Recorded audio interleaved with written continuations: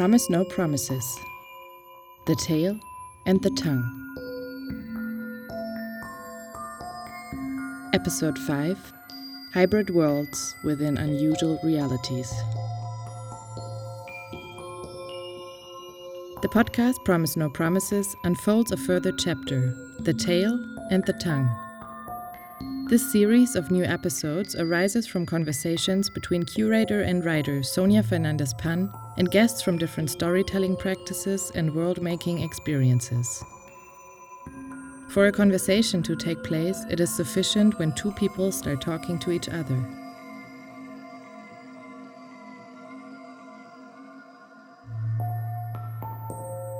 However, conversations are never happening just between two people. A conversation holds many bodies, places, stories, and experiences. It develops languages and creates interpersonal and temporary dialects. Sharing is also a way of collecting seemingly individual circumstances.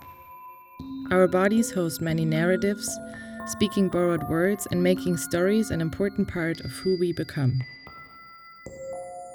Stories travel between bodies, dwelling in them. Always in motion, they have no end. Words make worlds in which reality and its fictions travel through the tongue to become tales.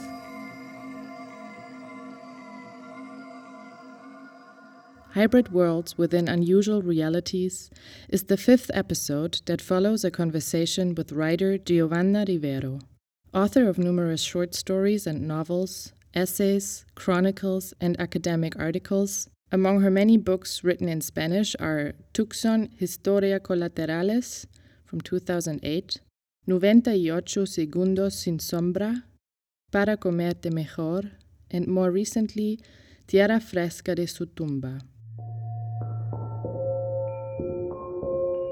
I got to know Giovanna Rivero thanks to fellow writer Ana Jurba, who shared with me many of her literary references at a time when reading fiction became a vital experience for me after the emotional effects of the past winter.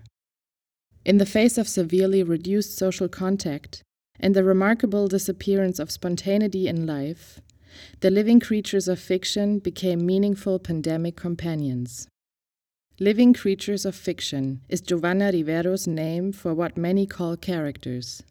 But characters are much more than characters, not only for those who create them, but also for those who meet them through reading. Another term Giovanna uses is incarnations, appealing to their corporeal and material dimension. The subjectivities that exist in fiction have as many bodies as there are readers who feel and embody them.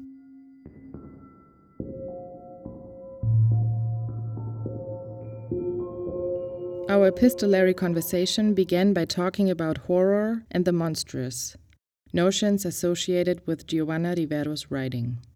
In another interview, she will say that delirium is a narrative, something that brings into contact things that apparently are not in contact. I think it is possible to affirm that to read Giovanna Rivero is to participate in a powerful imagination delirium. That was my experience with Tucson, Collateral Stories, a book impossible to classify into the usual categories of literary criticism. Many genres flow intensely and rapidly through her novel at the same time. Science, fiction, detective fiction, fantasy, and of course, reality. All of them inhabit a story made up of many stories that do not follow a predictable sequence. The hybrid worlds of Tucson are part of unusual and extraordinary realities of the world we live in. They are also the result of her first encounter with the United States, a cultural context very different from her place of origin, Bolivia. In this world, to be a realist is to border on the Gothic, borrowing Giovanna's statement here to refer to current times. Science in itself is already a very Gothic knowledge. The scientific quest to overcome death is also part of those other forms of life that literature makes possible.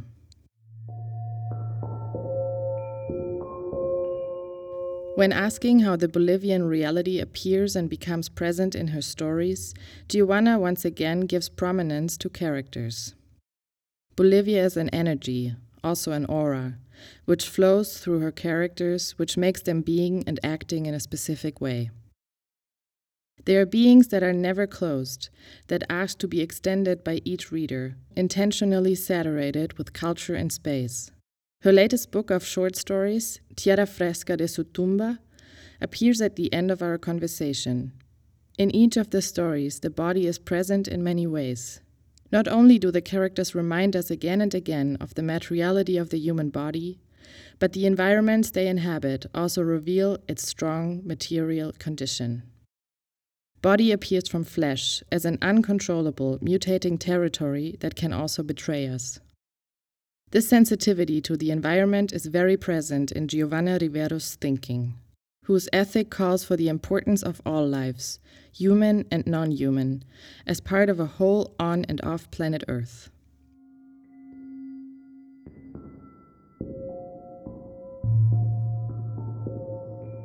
Our conversation ended with a mention of anthropofiction, a term coined by Giovanna, which deals with the relationship between literature and reality through a shared situation of crisis. The crisis of today's narrative and traditional genres cannot be understood as an isolated and purely literary phenomenon. It is embedded in a greater awareness of our own extinction. This moment of mourning and intimate relationship with death from life is, nevertheless, a moment of splendor and desire for imagination. Not only is imagination able to foresee reality, but it also can help us to think and feel otherwise. This encounter with Giovanna Rivero took place in the late summer of 2021, during the months of August and September. Giovanna was in Lake Mary, the city where she lives in the United States, and I was in Berlin. I feel that Giovanna's definition of storytelling as an act of love is also something that is part of this podcast with her.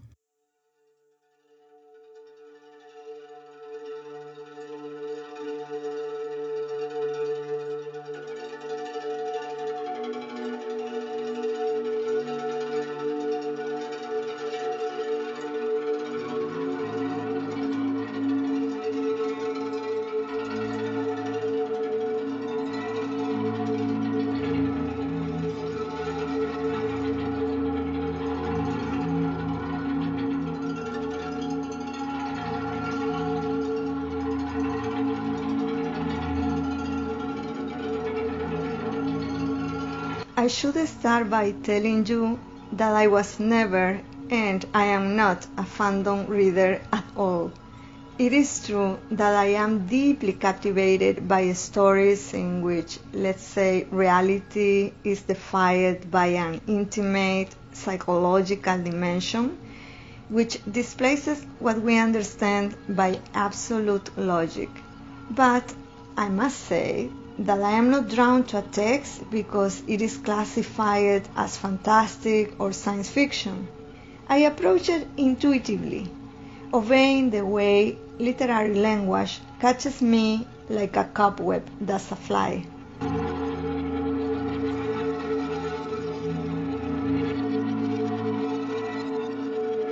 However, my first encounter with what I consider a terrifying text happened by accident. I remember I was very young when, among the books I took from my grandfather's night table, who was an experienced reader of westerns, I took Pedro Páramo by Juan Rulfo. I guess my grandfather bought a copy believing it was another western, with cowboys and lots of dust on the horizon, some of which is in Pedro Páramo as well, of course. Yet, what I discovered left me breathless. It was a matter of not recognizing exactly what was the source of fear in the story, of being shaken by the language, and intuiting that a portal was opened to a different and wonderful way of narrating. I was a great reader of comics and was accustomed to illustrated violence, but what I perceived in Pedro Páramo came from the caverns of the imagination and spoke directly to the unconscious.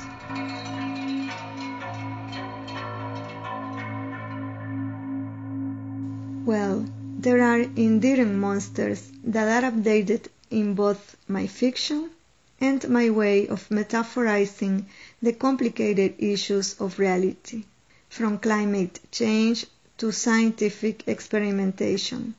One of those monsters is Frankenstein, whose sinister romanticism never ceases to amaze me. But there are also the monsters of Marosa di Giorgio, who distorts nature, flowers, and childhood, as a reminder that horror can live at home in its apparent domestic security. I believe then that fiction, if fiction risks its pursuits, if it gives everything, can address those complex areas of human nature, its shames and its colossal mistakes. And I think it is its duty to do so. Saying, enunciating within fiction, is elaborated in the interstices of that which cannot be named, to recognize where fiction must be silent, so that silence may speak, is part of a writer's job.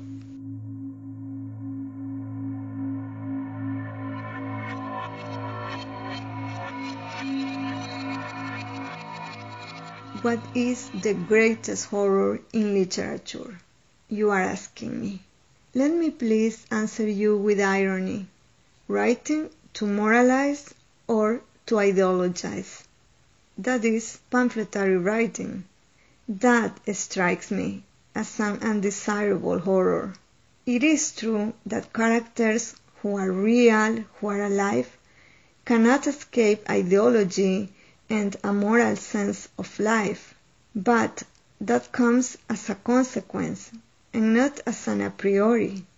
Now, the most beautiful horror in literature seems to me to be the one that puts you in contact with your Jungian shadow, your inner terrible shadow, which makes you shiver because you have discovered that the Minotaur is inside your own labyrinth.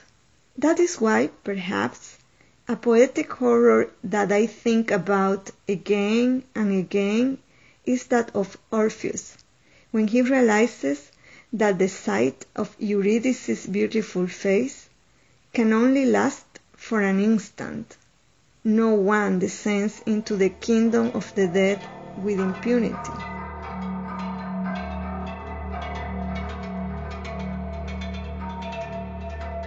I wrote Tucson between 2007 and 2008, under the influence of the tremendous culture shock that I experienced in my new life in the United States. The sudden uprooting from my country placed me in other existential coordinates, and everything seemed strange or alien to me. It was not only about the language, but about the entire landscape. The snow, the loneliness, the architecture. I remember living in a building that was destined for demolition, and that imminence often made me think of the transitory, of the promise of our disappearance. I used to observe people a lot, and the question that haunted me was if they were happy, because I was not. I wanted to be able to recognize the signs of happiness. I would imagine people's lives or their tragedies. And that is how I decided to empty into writing that intersection of themes, obsessions, and topics that range from politics to esotericism. I also wanted to be able to get closer to the paranoia and conspiracy of this country. That is why in Tucson there is a president who survives his physical deterioration thanks to the young organs that a team of extraterrestrials provides him with. And there are immigrants who cross a desolate landscape, moved by the dream of acting on Broadway. But the only spotlight that illuminates them is that of an immigration helicopter.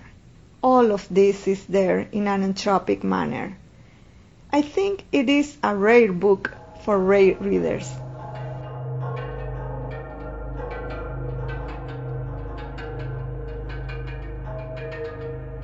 Tucson is a kind of dizzying record of what I perceived during those years.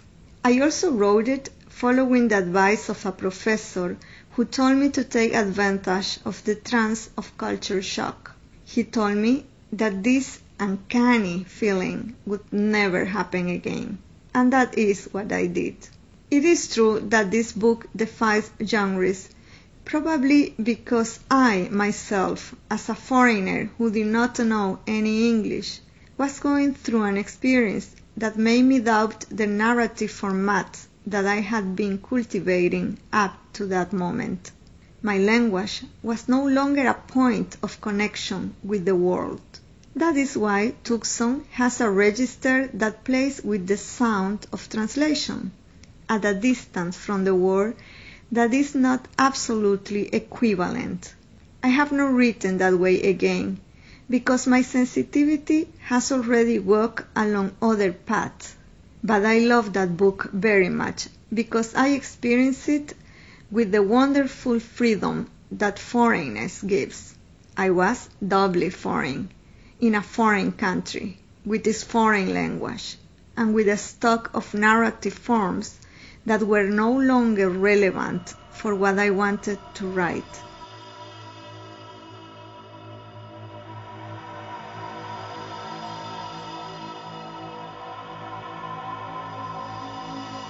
I was doubly foreign because the new language involves not only a constant exercise in translation, and therefore a new way of naming the world, but also because the landscape in its beautiful strangeness forced me to think of my own body as a traveling ship.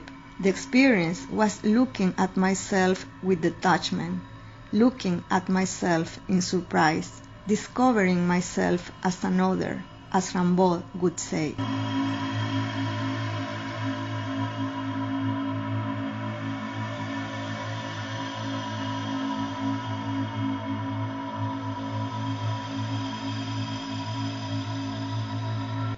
I'll start by answering the last question. I know this in advance.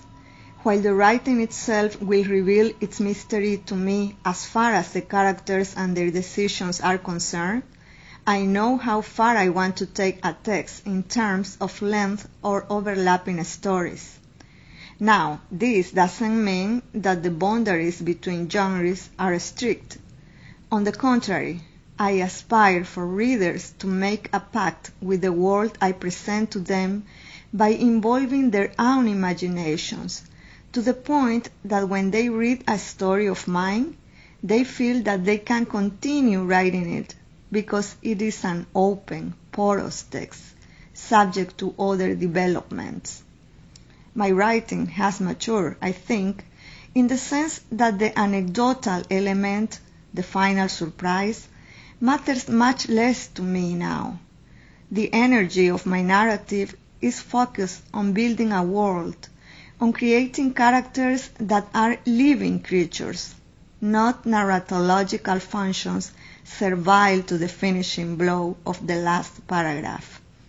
I don't want my characters to be pieces that I move to foster an external conflict. The characters, their subjectivities, are the conflict.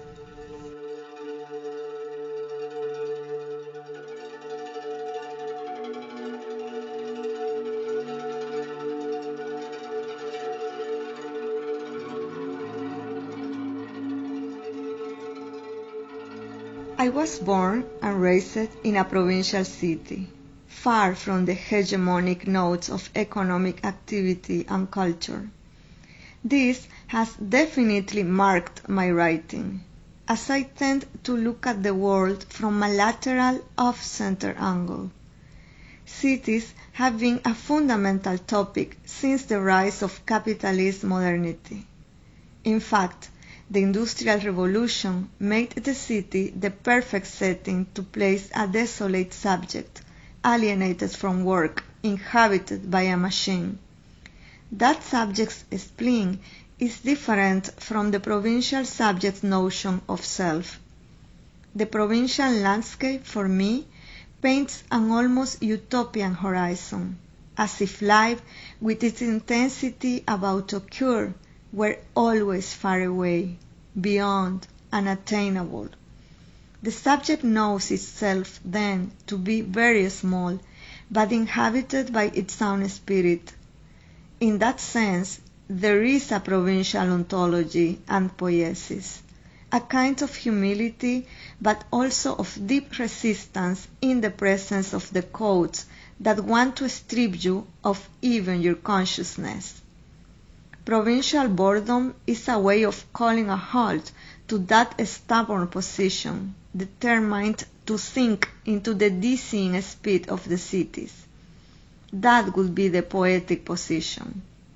Of course, as it seems that nothing happens in a provincial town or city, as its scandals are small, it is an anti-literary place, far from the grand narratives. That is also the kind of literature I am interested in cultivating.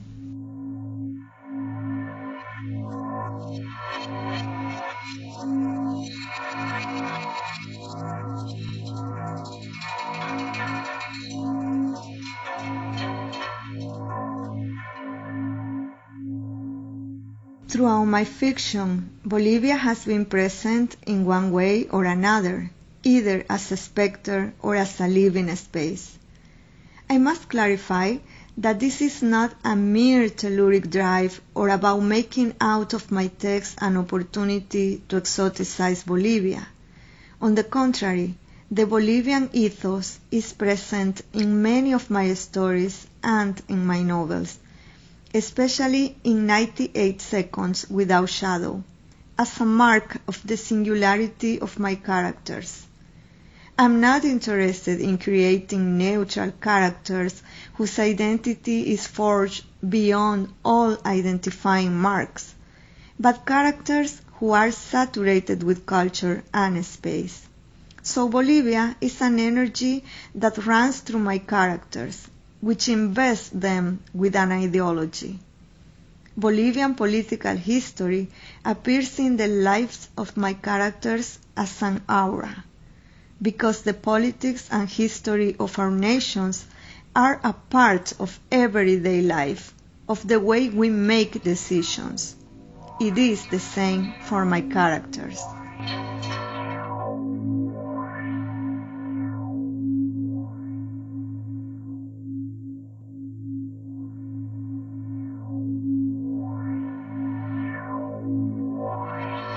The body is something that moves me deeply because it is in its flesh where we inscribe the passage of time and affect. The classic dichotomy of body and spirit, as separate and sometimes opposite aspects, is what has prevented us from better appreciating the emotional autonomy of the body. Phrases like to hate viscerally or to feel it from the bowels contain truths that seem fundamental to me. The body, in this sense, has a will that can be imposed on that of logical consciousness. Diseases, the secret deterioration of cells, but also a body that proves invincible despite its apparent fragility, are forms of material independence and even betrayal of the reasoning that seeks to control everything. I don't believe that writing is mere abstraction or immateriality. On the contrary, it is a device with the power to concretize and shape the things of the world. We cry or laugh reading a book, and this emotional or affective dimension happens in the flesh. It is recorded in the body. That is why I like to call my characters incarnations. I think it is fairer with their condition as living creatures.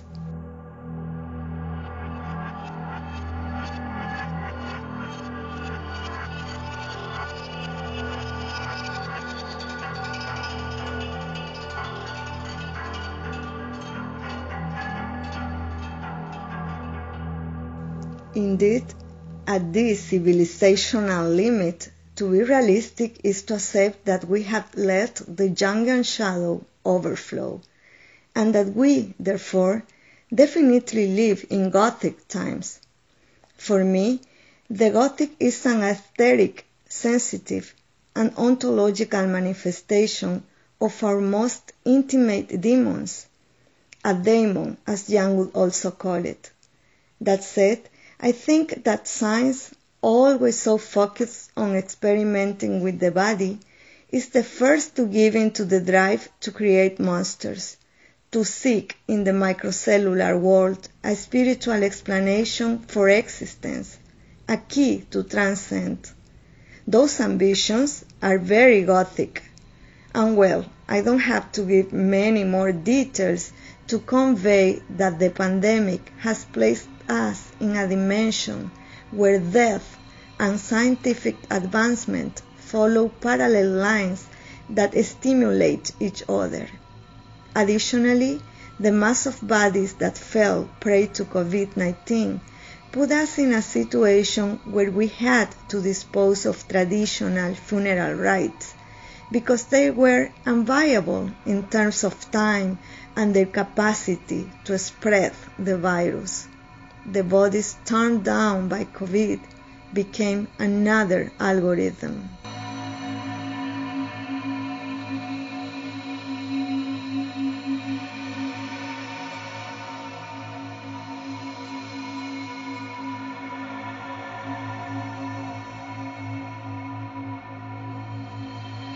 The Gothic sensibility has been part of who I am and how I approach writing since long before cultural journalism began to use the word, sometimes just as a quick adjective. However, I have never liked to classify the complexity of writing or the ambition of my pursuit with that term. It seems to me that placing many contemporary literary proposals within the same taxonomy is a way of maintaining something that has many more nuances within a controllable epistemic domain. For me, the Gothic sensibility is a rich dimension in which archetypes and ancestral semiotics and, above all, the desire to look at death directly converge. Some of the voices and words with which I engage in dialogue are those of Marosa Di Giorgio, William Goyen, Claude Louis Combet, Shirley Jackson, Flannery O'Connor, Julio Cortázar, and Claire Keegan, among others. In their stories, we see the ground of realism crack, and that erosion produces a dark literary language that seems fascinating to me.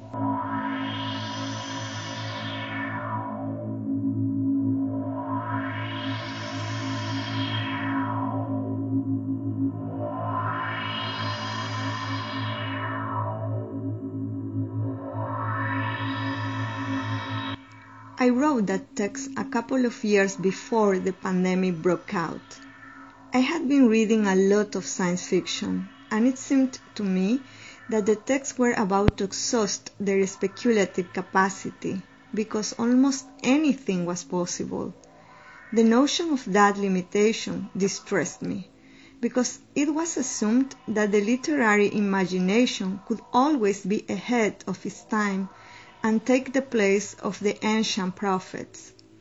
Science fiction suddenly looked more realistic than ever. That is how, in an ironic gesture, I arrived at the term anthropofiction.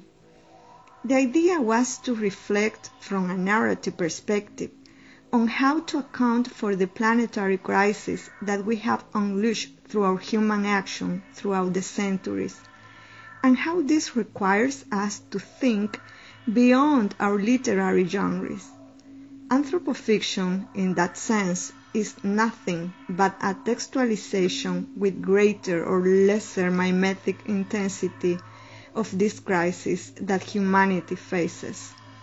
Personally, I try to face this moment with the political position of hope seeing in this here and now an opportunity to articulate another type of human subject, one who has the humility to recognize their belonging to the cosmos without positioning humankind as the superior species.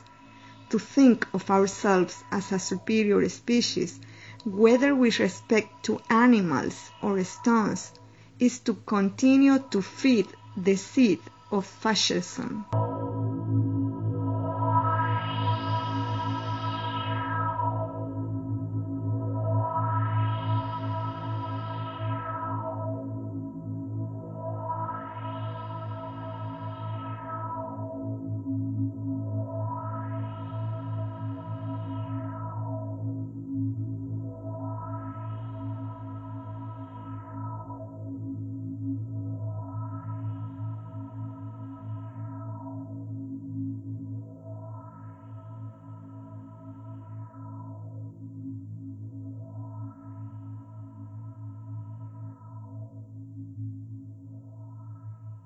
Promise No Promises is a podcast series produced by the Women's Center for Excellence, a research project by the Institute Art, Gender, Nature, FHNW, Academy of Art and Design in Basel, conceived as a think tank tasked to assess, develop, and propose new social languages and methods to understand the role of women in the arts, culture, science, and technology, as well as in all knowledge areas that are interconnected with the field of culture today.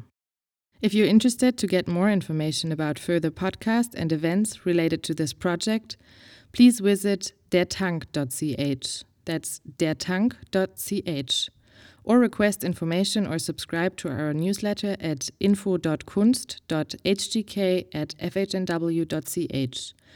That's info.kunst.hgk@fhnw.ch. Recording and editing, Sonia Fernandez-Pan. Final editing and voiceover, Elena Zieser. Music, Stephen McAvoy. Research team, Tabea Rothfuchs and Marion Ritzmann. Press and communication, Anna Franke and Sarina Scheidegger. Technical support, Esther Hunziger, Karin Bohrer, Konrad Siegel and Chris Handberg.